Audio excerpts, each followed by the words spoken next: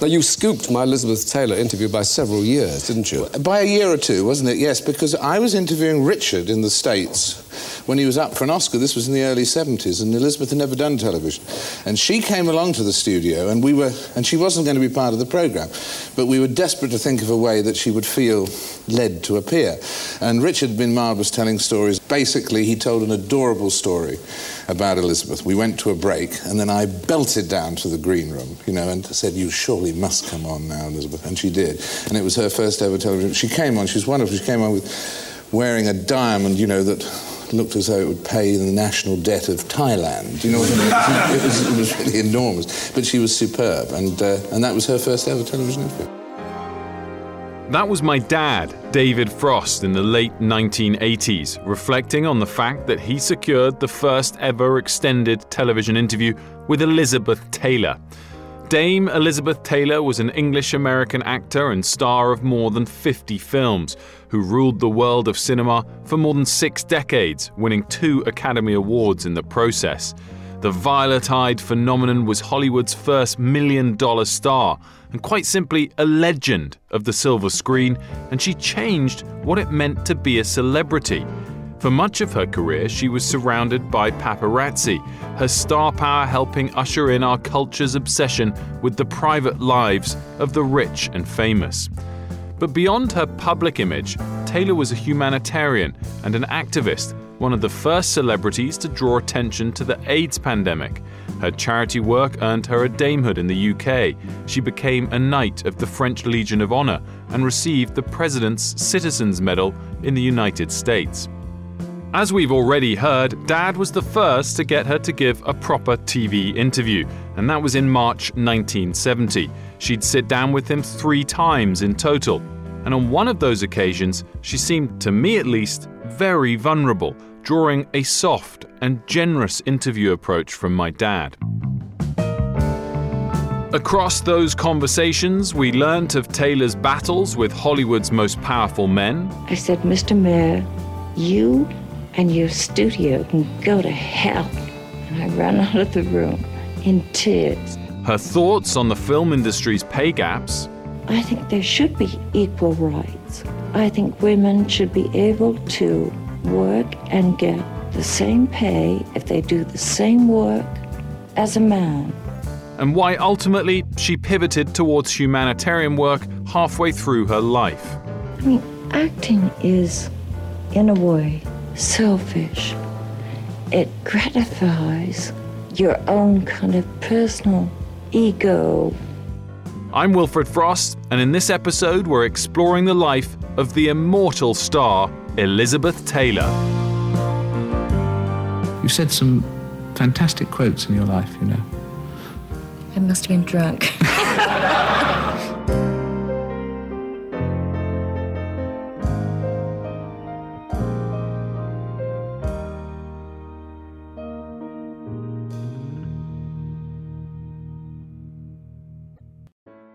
Born in London in 1932, Elizabeth Taylor was the daughter of a retired stage actress and an art dealer, both of whom had a Rolodex of famous friends.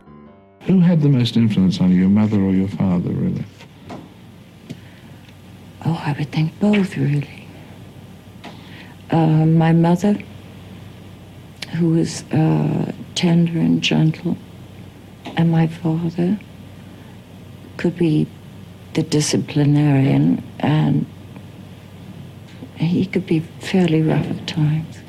But because when was it you went when you did your first stage appearance, wasn't it? Your first stage appearance was your only stage appearance was in front of royalty, wasn't it? You were 3½? Oh, that was Kay Disaster.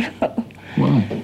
Well, I was in Madame Vacani's class. She was famous for teaching Princess Margaret and Princess Elizabeth, now Queen Elizabeth.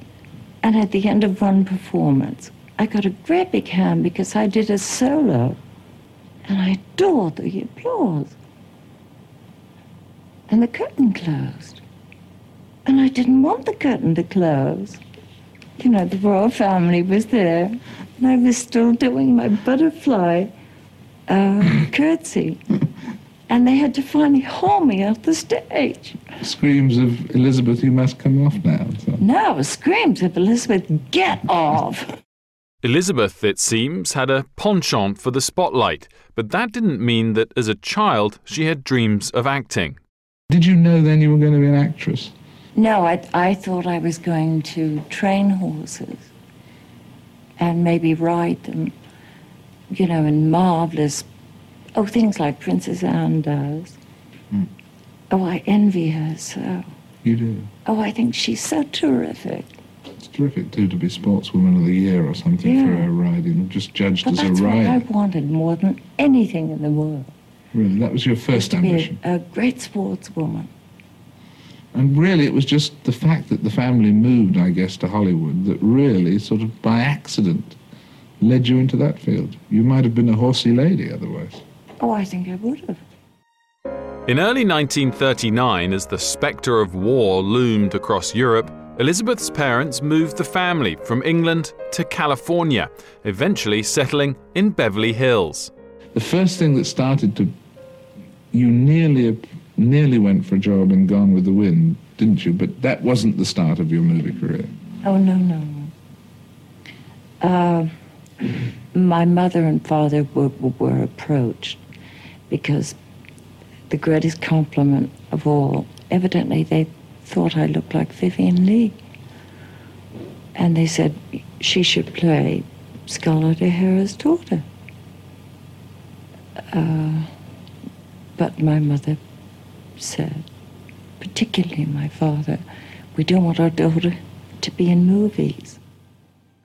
Eventually, her parents would waver, with a return to Europe seeming unlikely as World War II continued to rage.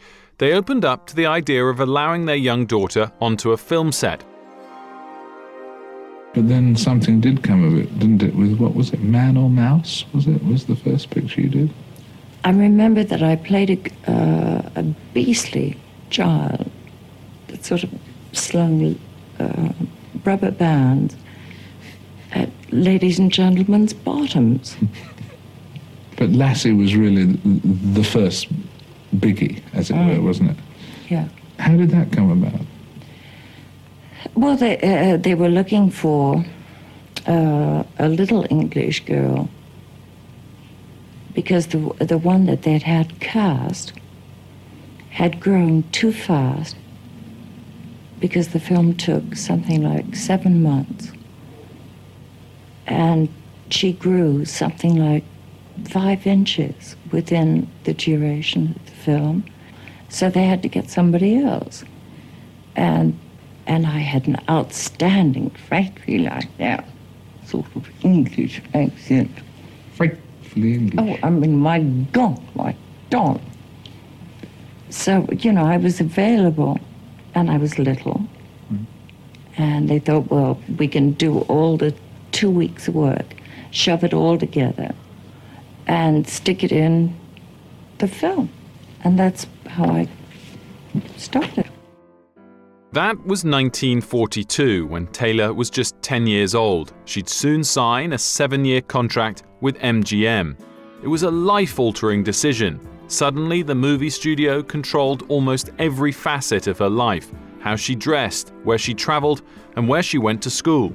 Because it was like 6 or 7 kids in the class, right? And because it was at MGM, you were rushing in and out of films, and they were all different ages. It must have been very unnatural for a child, compared with the school you just... Terribly unnatural. Because you had no time to look out the window or have your own thoughts of what you've been reading and make it into your own. Because if you did that, it would be like, shh, back to work. Not even a teenager, Liz was already getting film work. She appeared in Jane Eyre and The White Cliffs of Dover. Then, at the age of 12, she began jockeying for a starring role in the film National Velvet, a film that was destined to fulfill her childhood dream of riding horses for a living. There was just one problem: she was too short. Well, it's funny, he'd measured me, Pandro Berman, on his wall in his office. And he said, "It won't be believable if you're that small." I said, "I'll grow." He said, "See me in a couple of months." I saw him in 3 months, and I'd grown 3 inches. What happened? You went on a diet and Well, or the reverse of a diet, didn't you? I ate steaks, I stretched myself, and I kind of willed myself to grow. And I did grow 3 inches in 3 months. And you went back and the guy gave you the part, did he? Taylor did more than just win the part, she became a star. With a lineup that included Mickey Rooney and Angela Lansbury, National Velvet smashed the box office and earned her a new contract with MGM, earning the 12-year-old $750 a week. But her rising star also meant that she had to contend with the male-dominated machine that was Hollywood. One person who comes into your life at this point, I mean, as a very powerful influence, as he was on almost everybody's life at MGM, was Louis B. Mayer. I mean, what was your impression of him? Well, I thought he was a beast. He used his power over people to such a degree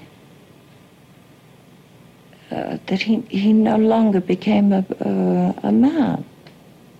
He became an instrument of power, and he didn't care who he cut down or who he hurt. Louis B. Mayer was the co-founder of MGM, a self-made man who was famous for his temper and habit of controlling the private lives of his actors. He saw himself as a puppet master and that he could discard his subjects, his actors, at any moment. "The idea of a star being born is bourgeois," Mayer once said. "A star is made, created, carefully and cold-bloodedly built up from nothing, from nobody." Did you know people he cut down? Right? I mean, did everybody? I know all people.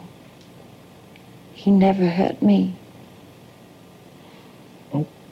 Because I think maybe I was too young. What was his annual birthday party like? That sounds an incredible Well, occasion. I went to one, and I was only about 14 years old at the time.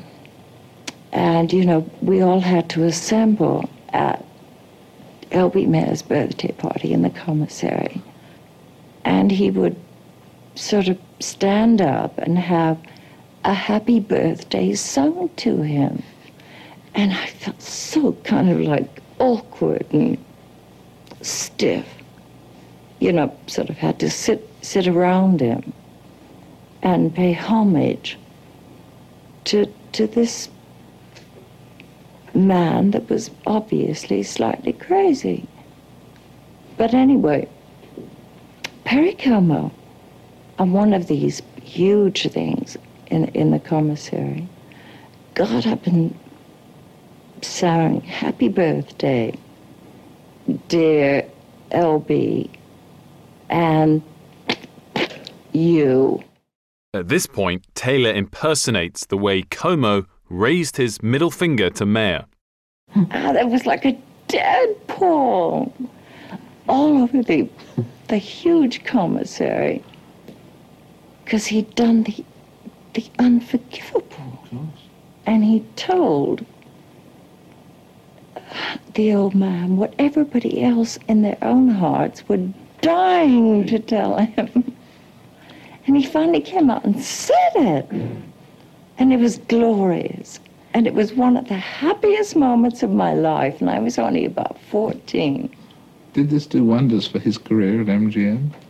He was blackballed from every studio in Hollywood for, I don't know, 5 years. Despite witnessing the possible repercussions, Taylor stood up to Mayer herself a few years later when she was just 14 and went to see him with her mother. She'd just been announced to appear in a film called Sally in Our Alley, which called for multiple song and dance routines. I was announced for it, And it meant that I had to learn to sing and dance, which meant a lot of work, because I am not a singer or a dancer, as you may have noticed.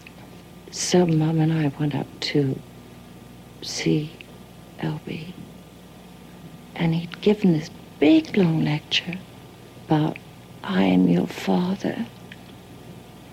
Whenever you need anything, come to me, and I will help you. You are all my children.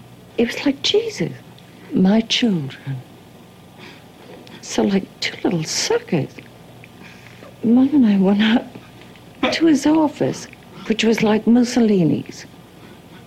You know, the office was way, way at the end, and you had to walk. Well, it seemed like a mile.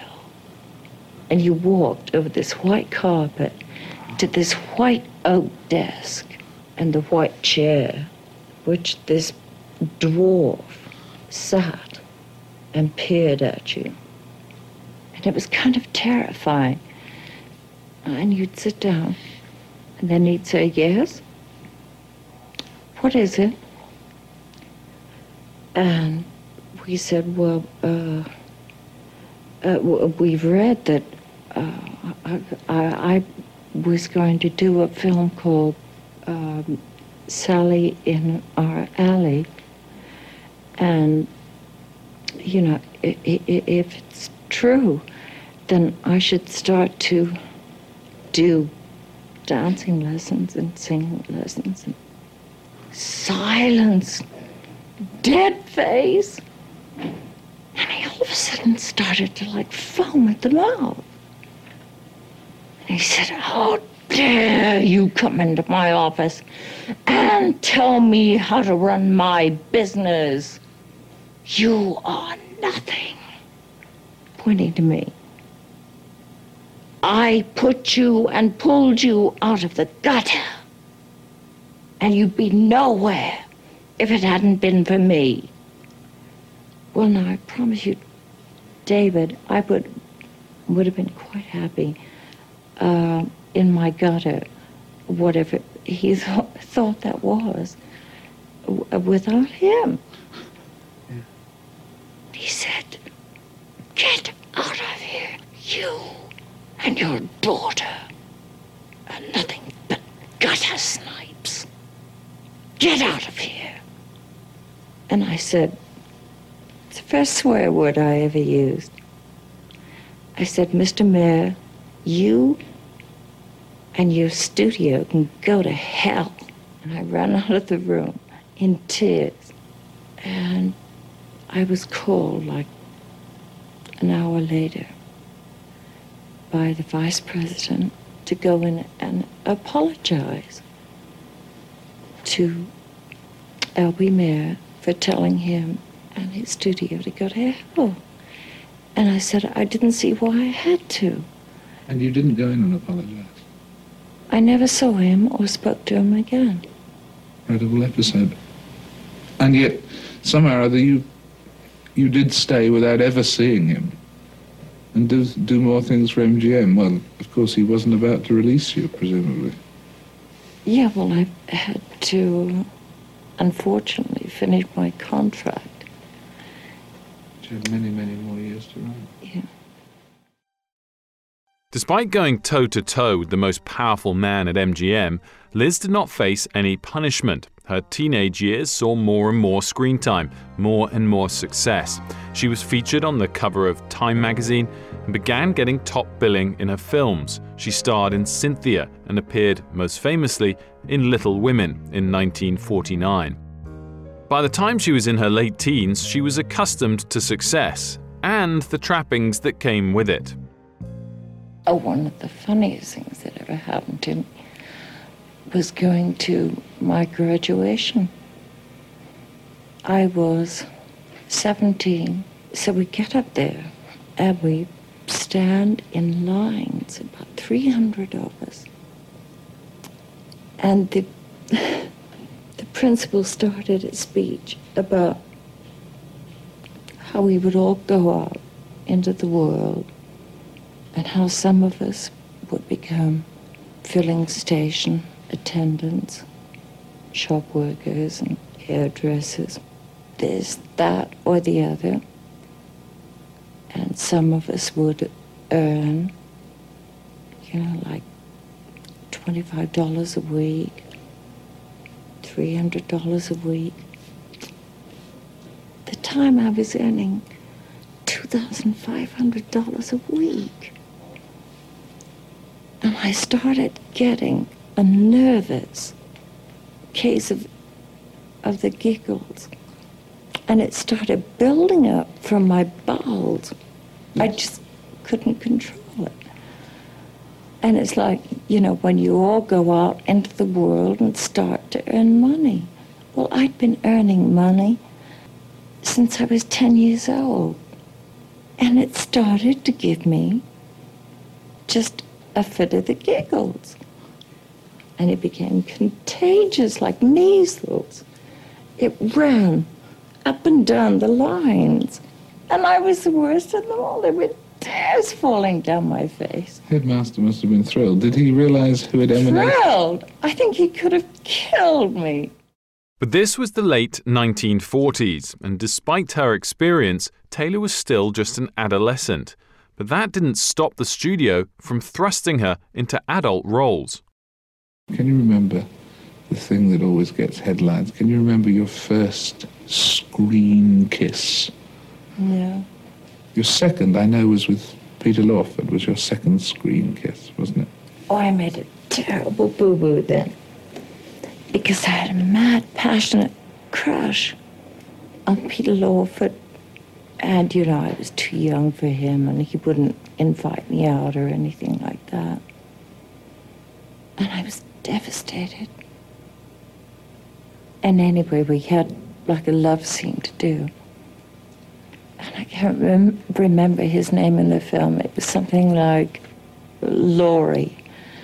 And instead of saying, "Oh, Laurie, what are we going to do?"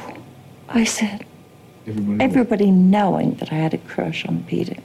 I said, "Oh, Peter, what are we going to do?" And the whole set just fell down with laughter.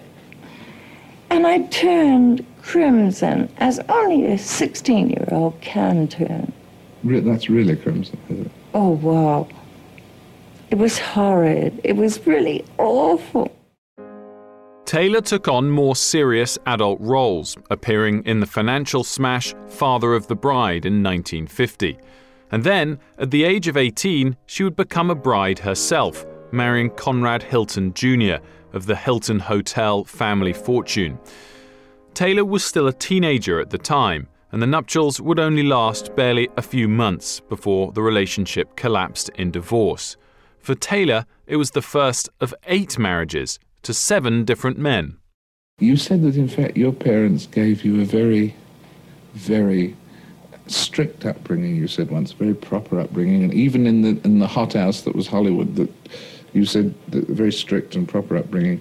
Morality I learned at home required marriage. I couldn't just have an affair, so I got married all those times.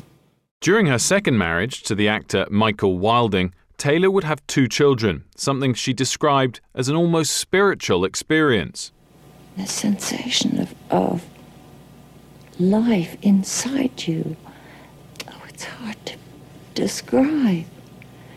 Nothing in the world is greater than that. I don't know, David, how to say it.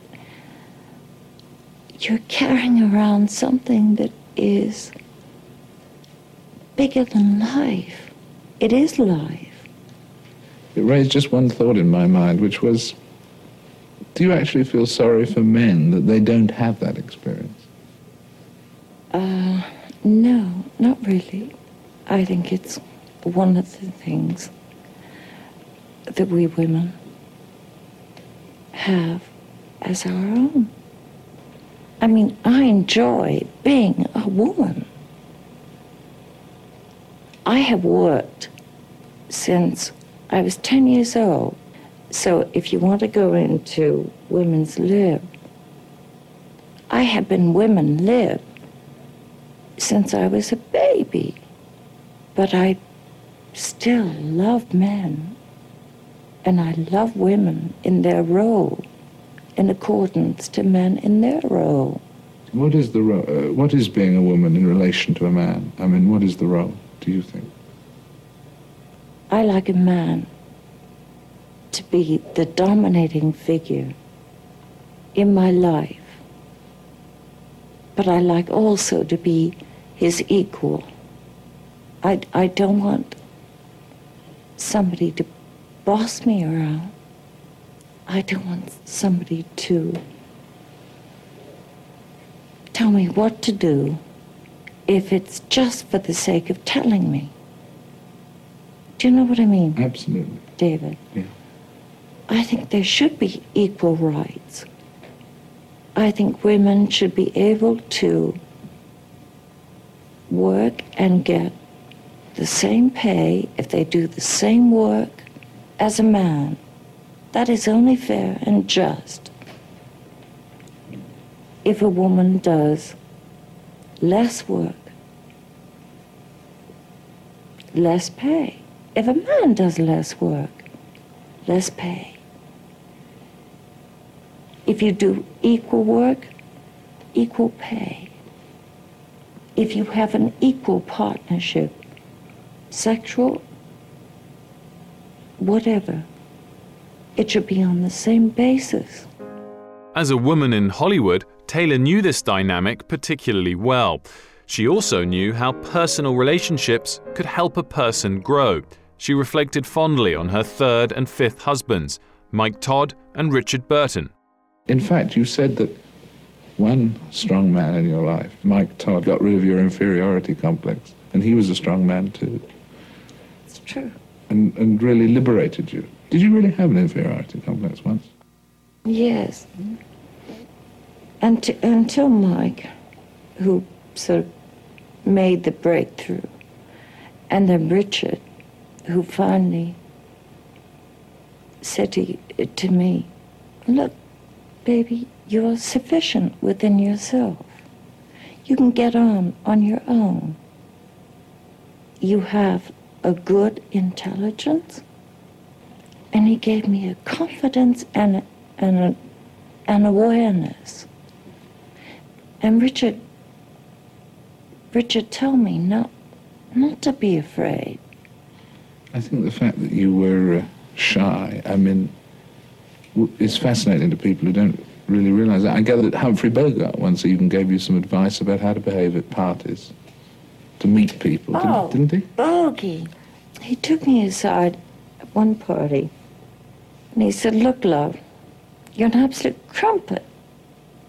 You follow Michael wilding around like a puppy, and you just kind of listen to his conversation, and you sort of either say yes or no, or agree or disagree in monosyllables. And he said, get out on your own. Go out in the room.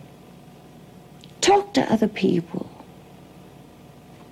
And make some kind of statement, a statement of your own. And if you're disagreed with, then disagree back, if you believe in it. And I started doing that. And I finally started talking. Taylor credited a lot of her growth to her close relationship with her third husband, Mike Todd, the only man she didn't divorce. A theatre and film producer, Todd died tragically in a plane crash in 1958. Taylor had meant to be on the plane with him, but hadn't travelled due to illness. And a few years later, she had her own near-death experience. Then came, as far as I could see, looking at your life, a real turning point. I mean, your successful bout with pneumonia in London and the determination that came out of that. That experience was like a Damascus experience for you in a way, wasn't it? In 1961, a 29-year-old Taylor suffered a near-fatal bout of pneumonia. She was nearly pronounced dead multiple times and underwent an emergency tracheotomy. A few weeks after the procedure, she accepted an Academy Award for Best Actress for the film Butterfield 8, with her scar still visible. Oh, I think that was a thing of pure willpower. And so I've been told by the doctors that without the pure physical and moral willpower, that I never would have survived. I wanted to live, whereas before I hadn't really cared much. And it wasn't long after that you signed, and that's the picture of you signing. You signed for Cleopatra. Cleopatra, the 4-hour-long epic made in 1963, was the most expensive film ever made at the time. Taylor negotiated her role for a record-setting $1 million. But beyond the numbers, she also met her fifth husband, Richard Burton. Together, the couple would begin a jet-setting relationship that enraptured the Hollywood media, fueling an American obsession with celebrity that's never really stopped since. In fact, as we heard from Dad above, he got his first interview with Taylor when he was meant to be just interviewing Burton. Welcome back with Richard Burton. Well, we were talking about you and Elizabeth, and you've starred together to great effect in a lot of pictures. Who's Afraid of Virginia Woolf? Was that a difficult film to make? I mean, in the sense that it's so corrosive on screen. Well, everybody warned us. People actually sent us telegrams, people who played it on the stage, saying, please do not play it because it will break up your marriage. We ignored them and survived. The most difficult part, of course, of all was Elizabeth's. And quite rightly, she dominated the film. She won an Oscar for it, he said bitterly. And I didn't, he said equally bitterly. Your time will come, Mr. Burton. Anyway, I think it's one of Elizabeth's great performances. She's blessed with extraordinary beauty and staggering intelligence. And I think that eventually she will end up as one of the great legends, the great legendary actresses. I have to say that because she's watching. And also because you mean it. And watching she was off stage. Over the next few minutes, Dad played a few scenes from Virginia Woolf and then went to break, during which time he rushed backstage to the green room and convinced Elizabeth Taylor to step onto a TV chat show set for the very first time. Welcome back with Richard Burton, and we've been just talking about a lady who was fantastic in those two scenes. There are 3 chairs here now because it's my privilege to welcome now. Will you welcome her, please, Mrs. Richard Burton.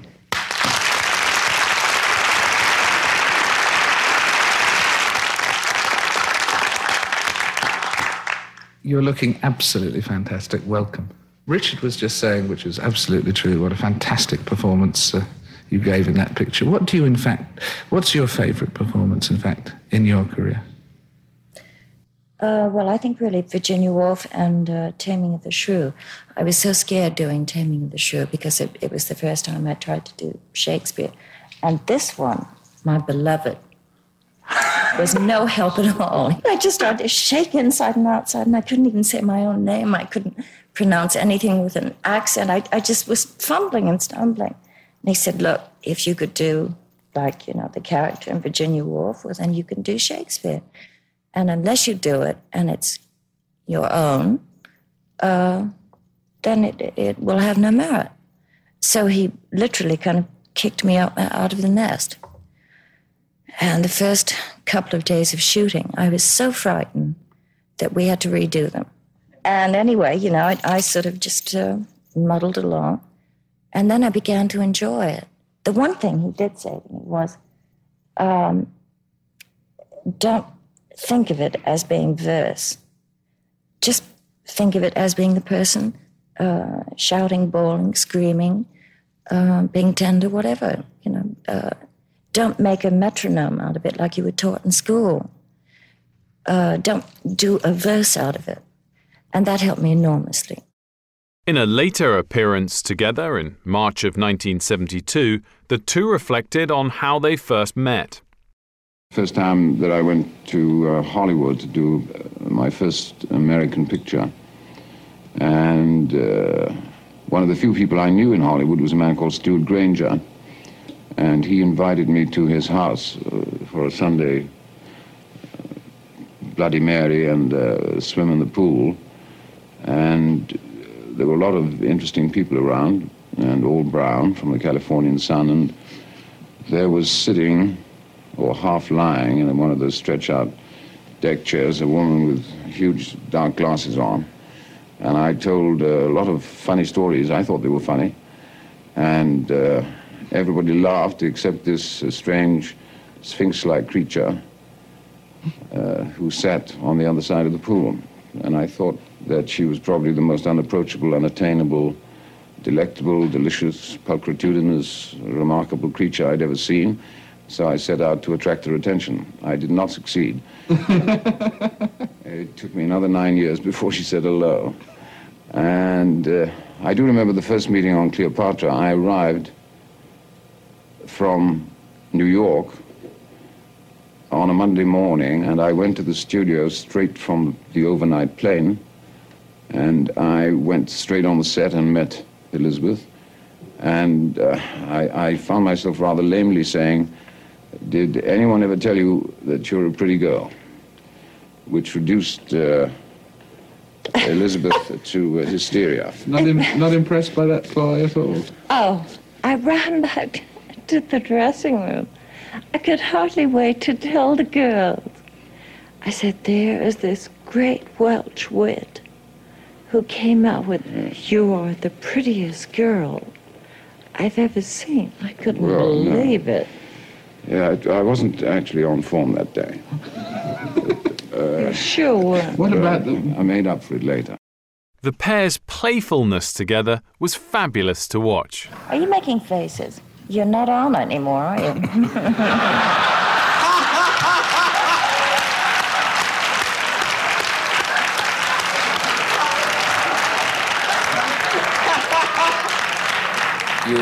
You may have noticed, ladies and gentlemen, that the only quarrels we have are public. Meeting in 1961, they married in 1964. I've asked several people on this program, and there's scarcely anyone better qualified than you to do it. How would you define the word love, in fact? An extraordinarily difficult question. Love, I think, is a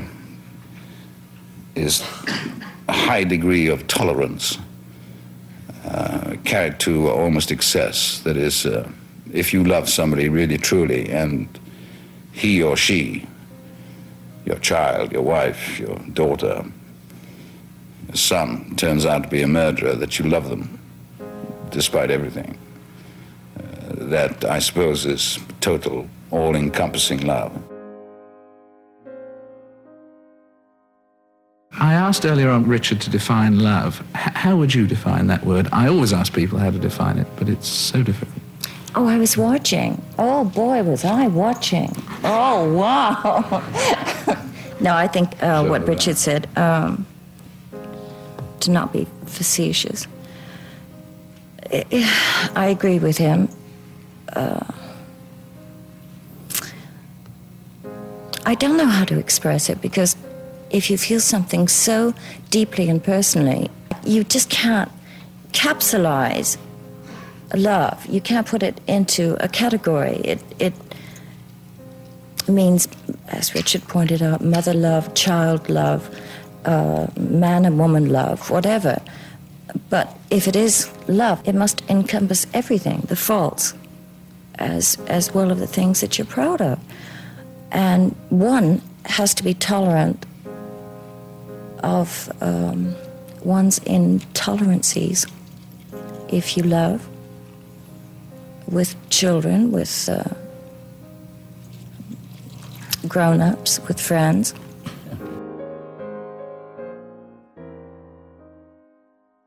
Would you share one thing with us? Because Richard was talking about the joy of having the money to give presents. Could you show us that, as you did to me this morning, that diamond? Because it does just look superb. Which one? The odd thing, the odd coincidence is that the massive one, the most famous one, is 69.42 carats. And the tiny one is 0.042 carats. It's kind of romantic, isn't it? It's very romantic, incredibly. What does 69.4 carats really mean? I mean, do you want to see what it What looks it means is it can't be dismissed as an idle bauble. Burton and Taylor would make 11 major movies together, and as already referenced, Taylor won the second of her 2 Academy Awards alongside Burton in Who's Afraid of Virginia Woolf in 1966. is it easier to work with one's husband in a picture, or more difficult, in fact? Well, it depends on the day. Well, I mean, it depends on how you wake up. You know, if you wake up feeling sour with your husband and he with you, you know, you have to kind of pull yourself together a bit sharper. But Richard said on one occasion how much you had taught him about filmmaking. You said on one occasion, Richard. Yes. Well, she did. She taught me to cut down on... I was obviously a very stagey actor, still am, I'm afraid, but have picked up a lot of tricks from Elizabeth. Taylor and Burton were married for 11 years between 1964 and 1976, briefly divorcing in 74 before remarrying the following year. It was the most enduring of Taylor's multiple marriages. Dad's final interview with Taylor was in 1972, at which point her professional focus was very much still in acting. Well, you once said, in fact, that you thought sentiment was marvellous, you said. You didn't like sentimentality. I don't. But you thought sentiment was marvellous, you said on that occasion. Mm. You said some fantastic quotes in your life, you know. I must have been drunk. No, I mean, you said on one occasion, for instance, there's no deodorant like success, which was a reference to people coming up to you when Hamlet was such a huge hit in New York and so on. Well, that's a sensational quote. Taylor would live for another 39 years after her last conversation with Dad, and in that time would devote more of her efforts to humanitarian causes and less time to film. In what way would it be, as you clearly feel it would be, more worthwhile, more useful to humanity than acting? Do you feel it would be more useful to humanity than acting? Oh, yeah. I mean, acting is, in a way, selfish. It gratifies your own kind of personal ego to do something else which is that's for other people, not just for you. And even though she'd not yet made that major life pivot, we did get a glimpse of what some of her passions might be back in 1972. What would you like to do, if you were to do less of acting, what would you like to do more of? Well, I'd like to work for UNICEF, and it has to be something that I can do that gives me, like, a full-time job. But particularly for children, you feel? I mean, UNICEF, I mean... Oh, yeah. For children most of all. I feel like very strongly, and it's just something I want to do. But even more than her work for UNICEF, she's remembered for her impact as a vocal and early supporter for those suffering from HIV/AIDS, in a time when even many leaders refused to acknowledge the disease, using her tabloid star power to launch the issue into the mainstream.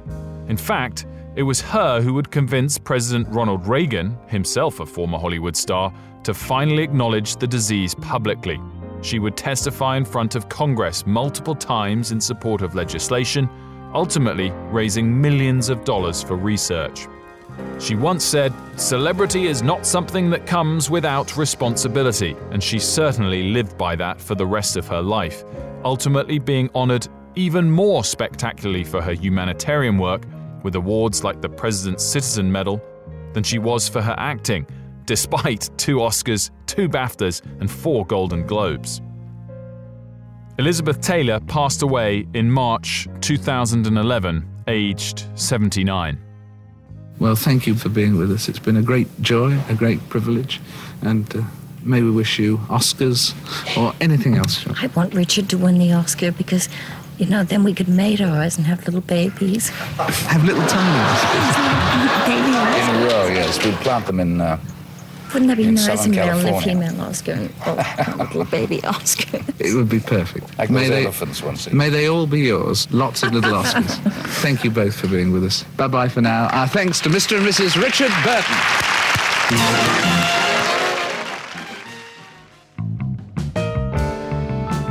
In the next episode of The Frost Tapes, one of the most adored all-round entertainers of all time, Sammy Davis Jr. This is what makes Frank Sinatra, what every singer says, oh my goodness, his phrasing.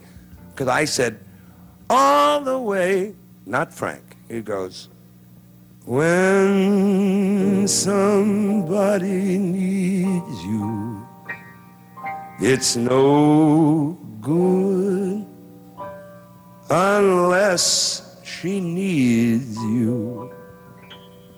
Oh,